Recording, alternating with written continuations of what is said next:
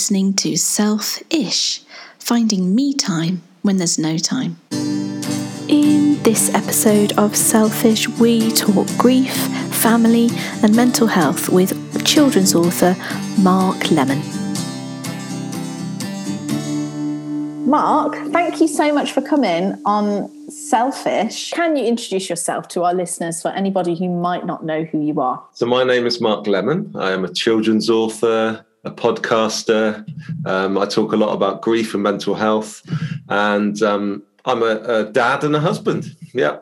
You're also a bereavement ambassador for Winston's Wish, I believe. That's right. Yes. That's pretty incredible stuff. Pretty incredible stuff. I also had a quick look at your books, and they look amazing. Oh, thank you. Really good fun. Especially there's one about a godmother, a fitness godmother. Yeah, there's Thea Lemon and her super sporty fairy godmother, and Thea Lemon and her super sweet fairy godmother. Yeah, so amazing. Yeah, all good fun writing them. Yeah. How many have you written so far? So, well, we've got 4. So 2 Otis, 2 Thea. So Otis Lemon and Thea Lemon, who are obviously my children. So, and then there's The Magical Wood as well, which I wrote back in 2018. So yeah, that was the 5th one. Yeah. Oh, wow. So you are juggling quite a few things in the air, as well as being a dad to 2 and a husband. And on Self-ish, we talk about self-care and taking time for ourselves. And we don't mean bubble baths and face masks. We talk about the real stuff, the kind of just taking that 10 minutes to, I don't know, enjoy a cup of tea in the garden or have a breath or just go for a walk. What do you do to make sure, and do you do it? Do you take time out of your day for yourself? I purposefully get up a bit earlier than the kids, or that's the plan normally. And I have a coffee and I just sit there downstairs in the living room, and whether it's 15 minutes, half an hour, and I just try and sit there and just drink that and kind of, well, firstly, try and wake up. But secondly, just kind of, I don't know, have a bit of me time in a strange, in that sort of way. And actually, my wife, on a Tuesday and a Wednesday, she works outside of Bristol, so she has to get up at 6 o'clock. So we were back. She goes, "I'm very sorry, I'm encroaching on your you time." So while she's kind of doing stuff around, I'm just sat there drinking this coffee. But I think that, and also running, I find that really useful. Amy, fellow runner, she's running the London Marathon. Insane. Wow. Insane. It's now 151 days away. Not that she's counting. I've got a thing on my watch to remind me. So when I think I can't be bothered to go for that run, or I think I just would rather eat a bag of crisps, I glance at my watch and think, oh, it's 151 days. I better go for that run. So, oh, gosh. Running is amazing, isn't it, for self-care? And I know a lot of people that we've talked to or people have commented and said, running's not self-care, running's horrendous. But it's really about doing what works for you, isn't it? What does running give you? I think it just gives me headspace. I am more of a morning person than an evening person, so I do prefer to get up and just get. Do you know what? Fresh air, just moving my body. But however long it is, it doesn't have to be that long. It could be just 20 minutes, just to know that I've kind of moved my body. It's something subconscious around it that sort of allows me to sort of anything that's kind of worrying me or I'm overly thinking about, it sort of gets pushed to the back corners of my mind, and then it normally comes back, but in a different way, and a less sort of scary way if it's being like that anyway. So it's given me a bit of time to get a bit of perspective, hasn't it, and think about something else. If it's anything like me, I thought running would give me the chance to mull over things, but when I'm running like faster runs, all I can think about is, right, 1 more kilometre to go, or 1 more this, and it sort of pushes the worries to one side. So like you say, when you come back to it, you've had chance to think of something else, which means it's not so consuming. Yeah. Can I ask, Have you always been a morning person? And I am on the quest to become a morning person. How do you become one? Yes, I want to know this too. I think parents all around the world want to know, Mark, how do we become morning people? I don't know. It's the answer. I've always been like that, I think. Sorry, I can't give you this is what you need to do to be a morning. But I think I've just always been like it. I'm quite happy to... equally, I'm quite happy to go to bed at like 10 o'clock. I've realized I'm starting to accept that in myself. And Simone will be downstairs still. She's a bit more, she'll stay up a bit later. But I will happily go upstairs, even if it's just getting into bed, to be fair. And then I think I just, even when it's being creative in the morning, I find that all of that, it comes a lot easier, Right. I'm not saying the earlier I get up, the more creative I am, but I'm saying that I'm just a bit more awake and I'm a bit more in tune to what I need to do, maybe. And I think, to be fair, I've just always been like it. Since I was a child. And funny, my son Otis, he I think he's the same, because he's generally up quite early as well. So right. On a weekend, we'll school day is different. He'll oh yeah get up. Yeah. But on the weekend, we will both find each other downstairs. Early. Oh, that's lovely. We've got all of us but one not morning people. We all sort of roll out grumpily, but my youngest, he'll happily get up as early. Well, he's banned from getting out of bed before 7 o'clock. But he'll go downstairs and make himself some cereal and watch whatever trash he watches on TV, and he's really happy. And then we all appear 2 hours later, bleary-eyed. How old is he? He's 10. Oh, same age as Otis. Yeah. Whereas the 13-year-old or nearly 13-year-old is savage if you wake him before 10 o'clock in the morning. So yeah. Mark, can we talk about something that actually, I think we can all relate to here, which is grief, which is something you talk about a lot. And I know that you go, TV, radio, on your podcast, and also on your Instagram, which, your quotes are very, very uplifting for me at the minute. I'm going through quite a few losses. We've lost 3 people in 14 weeks. Yeah, so it's quite hard. It's a hard time. Yeah. So this all stemmed from, if you don't mind talking about it, the loss of your father at a very young age. Could you kind of share a bit more about that and how it's kind of in turn inspired you to help other people who were going through what you went through or what you're still going through? Yeah, sure. So my story goes back to when I was 12 years old, and my dad was murdered, basically. And we lived a happy life in Cambridge. Just nothing that would sort of make you think that anything like this would ever happen. But at the time, we sort of had a cleaner who became a friend of the family, but she was going through a very difficult end of divorce, and he was very jealous, and he checked her post, and in the end she had it redirected to our house, and then my dad and my mum would sort of give it to her when she was with us, or we would go out to a house where she was and give it to her. And then one day she was cleaning at a house just outside Cambridge where I'm from, and my dad popped round to give the post, and then he turned up and saw my dad's car outside and thought he put 2 and 2 together, and he went to a local supermarket and stole a boning knife, and went back to the house, and my dad and the lady were having a coffee in the kitchen, and the guy sort of burst in. They had an altercation. Then my dad went to grab his briefcase, and the guy sort of stabbed him in the heart, and then which horrific. Killed him instantly, apparently. But then he decided to turn on him and stab him another 16 times, and turned on his wife and stabbed her twice, but she managed to sort of get out of the house, and he was caught shortly after. But yeah, I was at school, and it was 3:10 in the afternoon, and I remember seeing a sort of member of staff come in, talk to the teacher and whisper something, then come over to me and said, "Your mum wants you to go home." And I thought it's strange because the bell rings at 3:15. And I remember sort of grabbing my bike and cycling home as fast as I could, and just being greeted by sort of police cars and strange people in our house, sort of detectives, and my younger sister crying, who's sort of 4 years younger than me. And yeah, my mum took me upstairs and said, Dad died this morning. And, you know, and world fell apart. You know, it's actually quite funny talking to you today, because this time next week, it's my dad's anniversary that he died. So I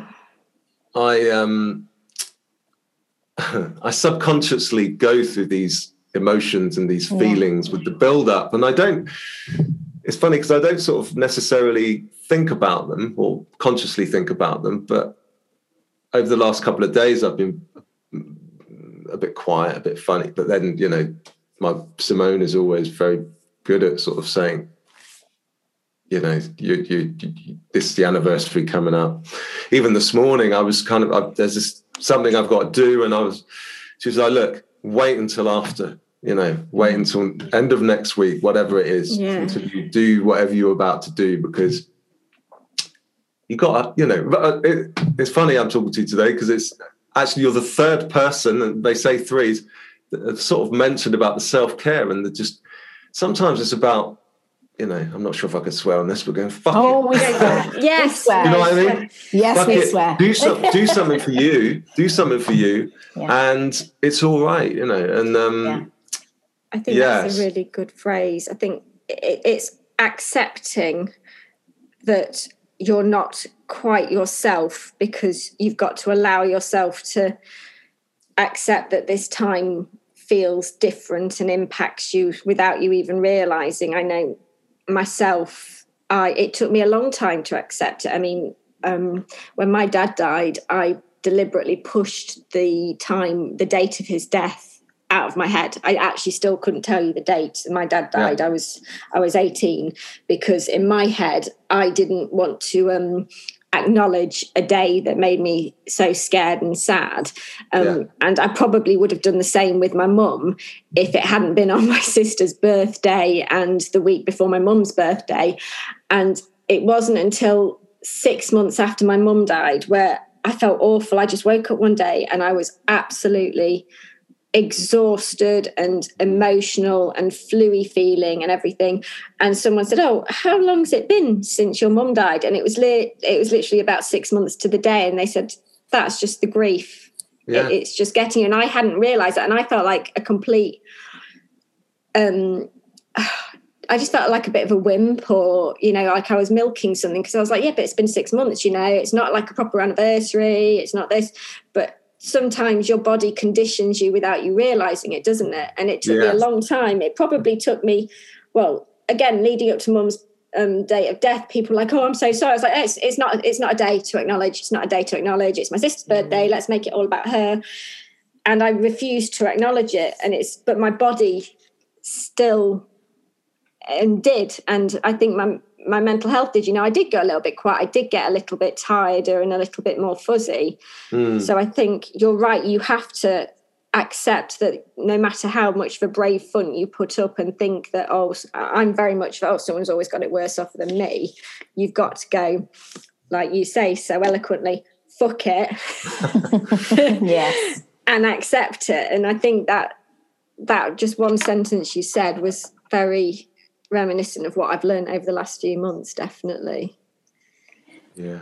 I think it's strange talking about anniversaries, because I've heard some people say that you shouldn't have an anniversary, that you should focus more on their birthday, and other people have said, oh no, absolutely, you know, on the anniversary of their passing, you should light a candle. Well, I always do. I can tell you every date that somebody who is very close to me has died, because it's important to me, because that was the moment that they left, that they weren't with me anymore.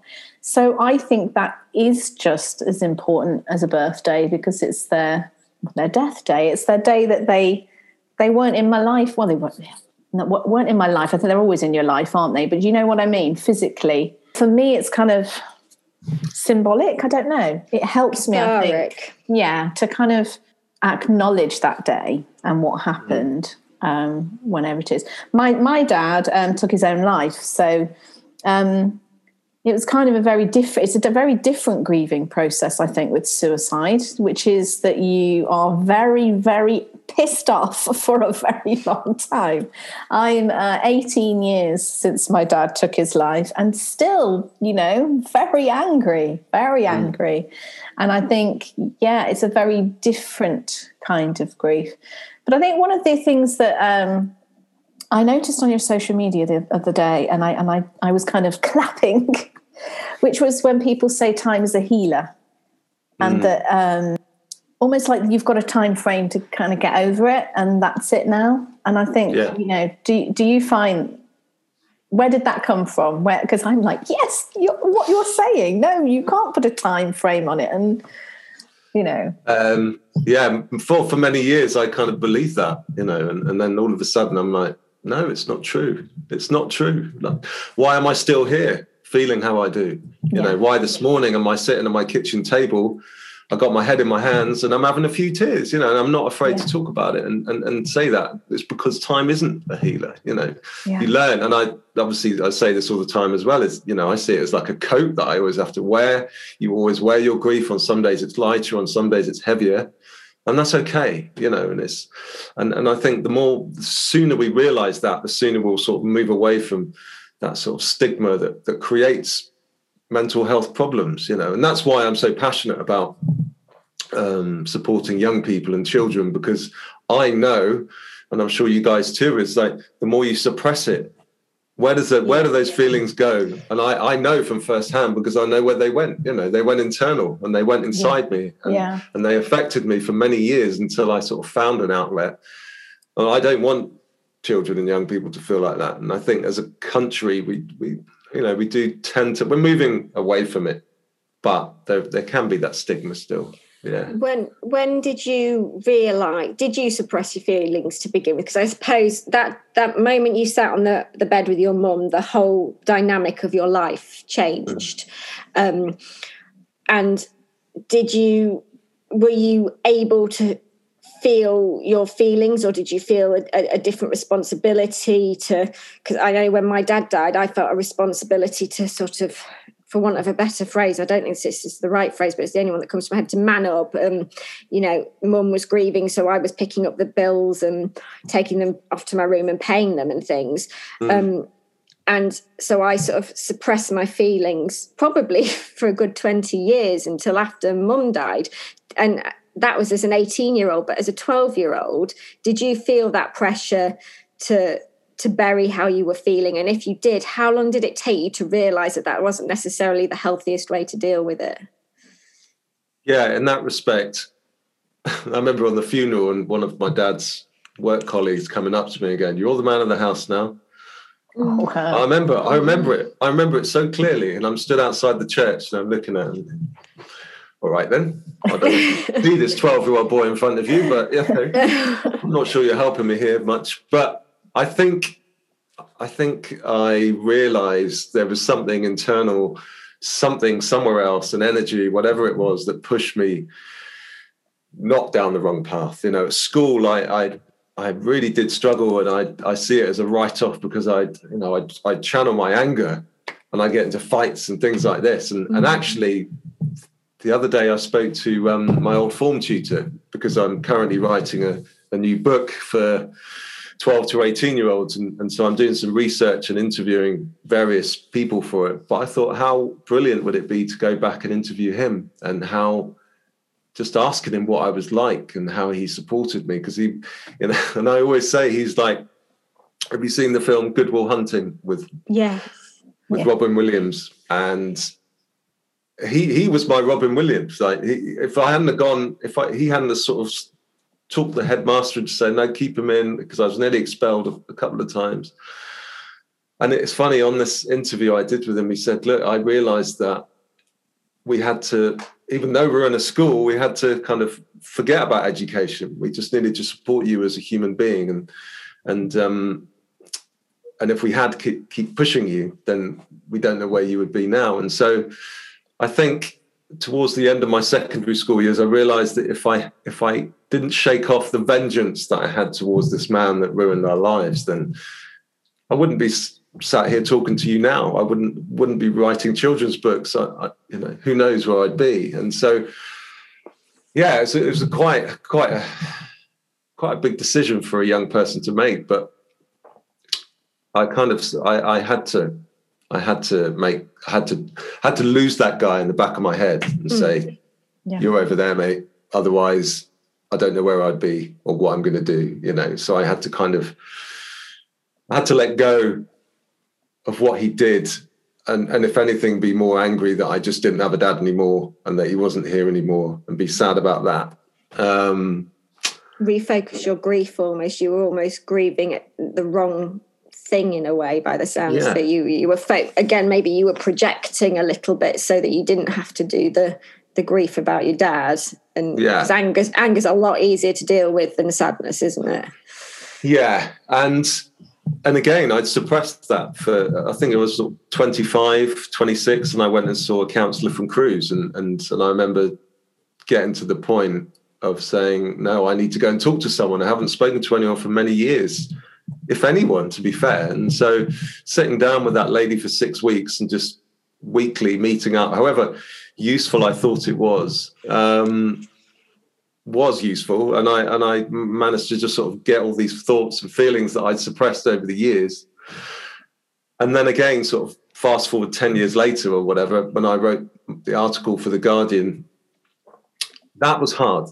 That was probably one of the hardest things I had to do, because I had to delve into all the newspaper clippings and really sort of go back to the dates and what happened that day. And I remember it was obviously a cathartic process, but it was difficult, because I really had to sort of, there were things that you just don't, you kind of put to the back corners of your mind, like you guys know, you just remember those little things. Yeah. And they're the things I'm going to hold on to. But that wasn't the case. Obviously, I was looking into what he actually did. And anyway, so, that must have been really traumatic, because that's kind of reliving the whole. Yeah. And especially so much later as well, as time's passed, you kind of almost imagine a different story in your head. And so going back to that must have been incredibly hard. It was a bit like rewriting the narrative in terms of what had happened, I guess, and seeing it from an adult, with an adult head, I guess, but not the 12-year-old boy. And I don't know. I think, if anything, I just felt more sad for my family. If I was a bystander, because you forget what it looks like from outside. Well, you can't, obviously it's not possible, but in terms of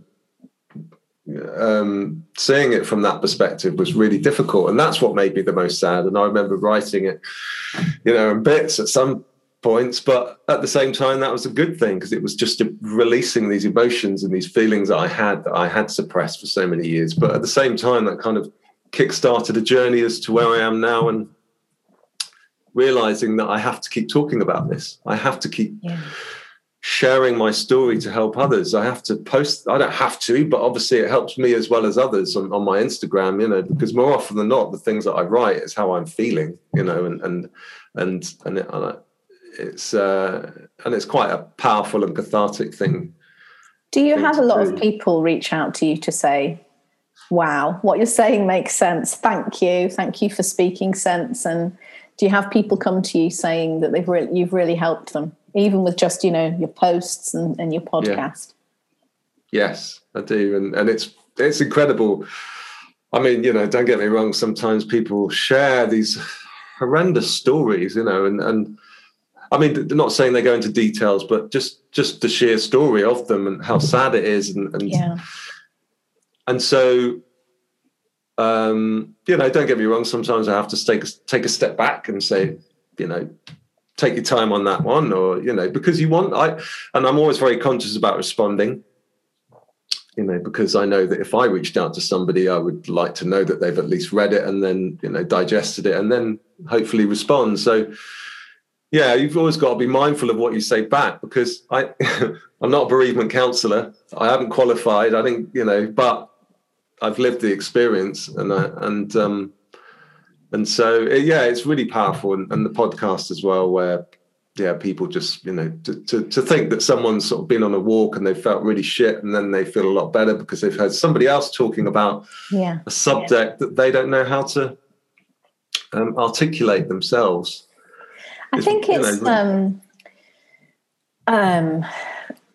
a very British thing, do you think, to have that stiff upper lip and someone passes, everybody tells you how sorry they are and send you some flowers and some cards, and then a few weeks later you're expected to kind of write, okay, on we go, onwards, time to carry on. And I do think it's a very British thing, a very kind of I think we're getting better as a United Kingdom, getting better at talking and expressing our feelings. We need to learn a bit more from the Americans, I think. But do you find that? Do you find that echoes with people that come to you, that it's people kind of almost? I know, like I lost my mother-in-law New Year's Eve. 4 weeks later, I lost my nan, who was a bit like my mum. I was very, very close to her. And then 4 weeks after that, we've lost my father-in-law, which is such a lot. And I know that people understand, but I know that Amy and I talk about followers and things, and I try not to look at figures and people who follow me, but during the time that I lost people, I lost about 500 followers. It was almost like, that's really boring now that people have died. And we're a bit bored with the fact that you're a bit sad. Can you come back and be funny again? And can you come back? We want the fee that gives us the parenting advice and the one that's funny in her stories. But I'm not feeling particularly funny right now. And people, I don't know. Do you know what I'm saying? It's probably what generates that the phrase toxic positivity, isn't it? Because I know I'm very guilty of when I'm feeling my absolute worst, trying to turn it into something funny or amusing. I don't know if it's deflecting or whether, but what it is. But I do think it's a natural reaction because of how I think the world's changing. I think if there's one thing that COVID has done for us, it's allowed us to admit something's a bit shit. And I think we went through a phase of not feeling like we could admit that something was a bit shit. And I think we all actually grouped together and said, this is shit. Homeschooling is shit. Wearing masks is shit. Everything is just a bit shit, which I hope will run into real life and allow us to say it about our own circumstances. I mean, Mark, when it's a huge responsibility, it must feel like a huge weight, the fact that people tell you their story, because I know I automatically did it. When I messaged you about coming on here, I instantly told you, how helpful your feed had been, because it's quite funny. Your feed fell off, your account fell off my feed when my mum died. I have a feeling it's because I was in that head in the sand, don't really want to acknowledge my feelings. I'm just going to drink a lot of alcohol and eat a lot of pizza and pretend I'm fine because that's what I think I should do. But when it came back on, I don't even know when it came back on, it was very reassuring. And so when I messaged you, my first thing was to say how much you'd helped, because I'd lost my dad when I was 18 and my mum recently due to cancer. And if I'm one person doing that, multiple people must do that to you. And how do you, because you said that sometimes you have to step away, but are you good with the boundaries? We talk a lot about boundaries and how that's part of looking after yourself, because that's what self-care is to us. It's about resetting ourselves and looking after ourselves and being ourselves, in my opinion, and putting ourselves first at times. And I think people are very guilty of not putting themselves first. Yeah. Have you always had those boundaries, or did you reach a point where you realised you needed to add some in? Yeah, it can be a huge weight. I think sometimes I do find the ability to just sort of step back. And also because I've been doing it a little while now. So, it just sort of, you do sort of get used to receiving a message like, it's strange because I'm not desensitized to it. But at the same time, because I've been talking about this subject for the last couple of years, I think I thrive on the responsibility. I feel it's something I feel passionate about, to just to help somebody, and because, the difference that you can make to somebody. There was a young girl who messaged me the other day and said that she'd lost 3 members of her family to murder last year. And I obviously I didn't go into detail, but she told me that. And there's something hugely powerful. And, and I wouldn't say I'm a religious person, but I am someone who believes in energy, and we're all here to do something. And if someone feels comfortable to tell me that,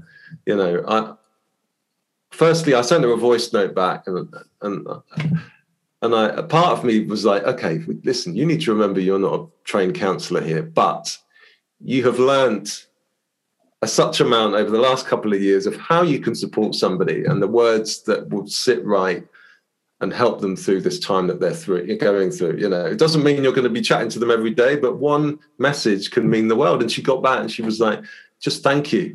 Thank you for getting back to me. Thank you for listening. And I think that's more often than not, that's what people want. They want to know that they've just been heard, or like you did, you just told me a story very briefly, not going into detail, but that's what we've got to get better at.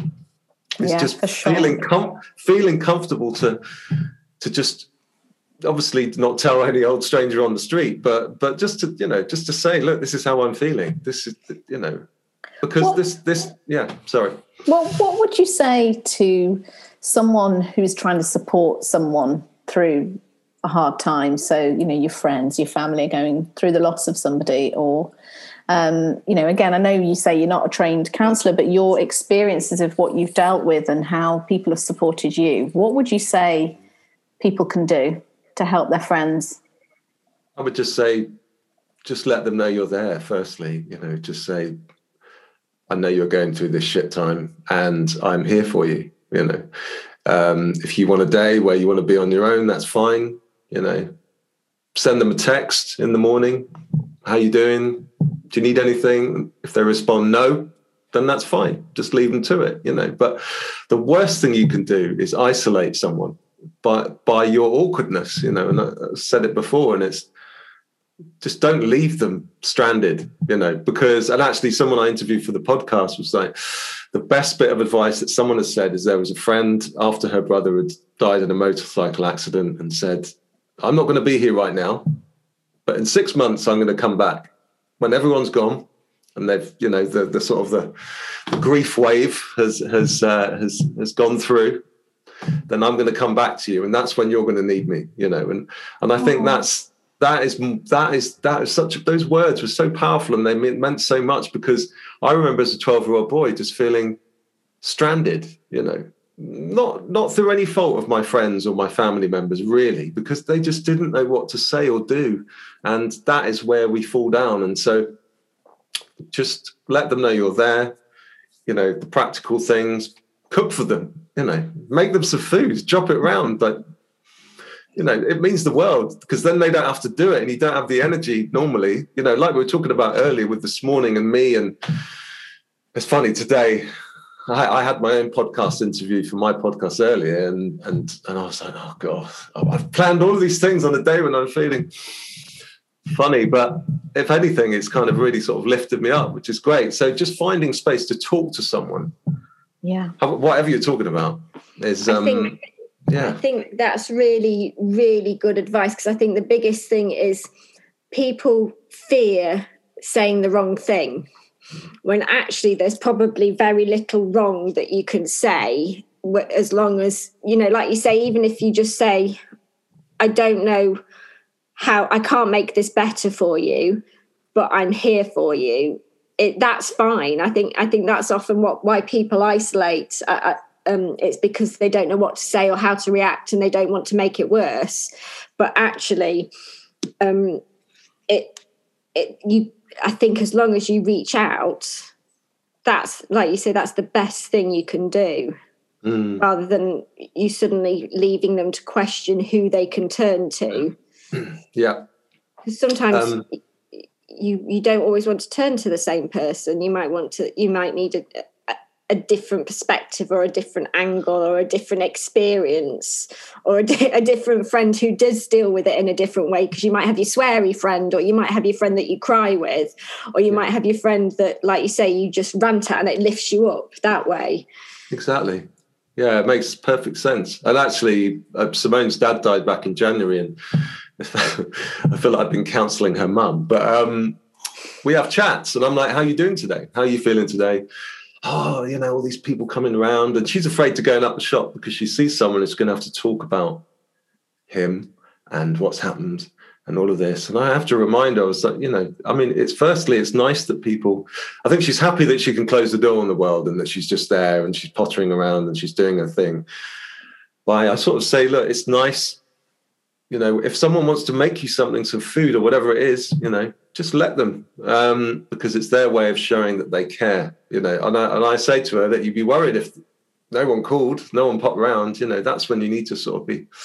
So, yeah, I think what I'm trying to say is through any walk, through any age, through any walk of life, is we appreciate that, just a little gesture, don't we? Definitely. Absolutely. It has been an absolute pleasure talking to you, Mark, and you've made me feel wonderful and kind of feel like I can tackle this grief head on. Where can people find you if they want to know more? You can find me on Instagram at Mark Lemon Official. You can find me on Twitter as Lemon Drop Books. You can find our books at lemondropbooks.co.uk. They're also on Amazon. And then the podcast, Grief is My Superpower, which is on Apple Podcasts and SoundCloud. I'm hopefully going to release the new series soon. So, I'm sort of building up to episode 10 of that. So I'm hoping very soon to get that out there. Yeah. So, that's probably the main places. Thank you so much for joining us. Thank you. I need a little time for me to just be free of the day.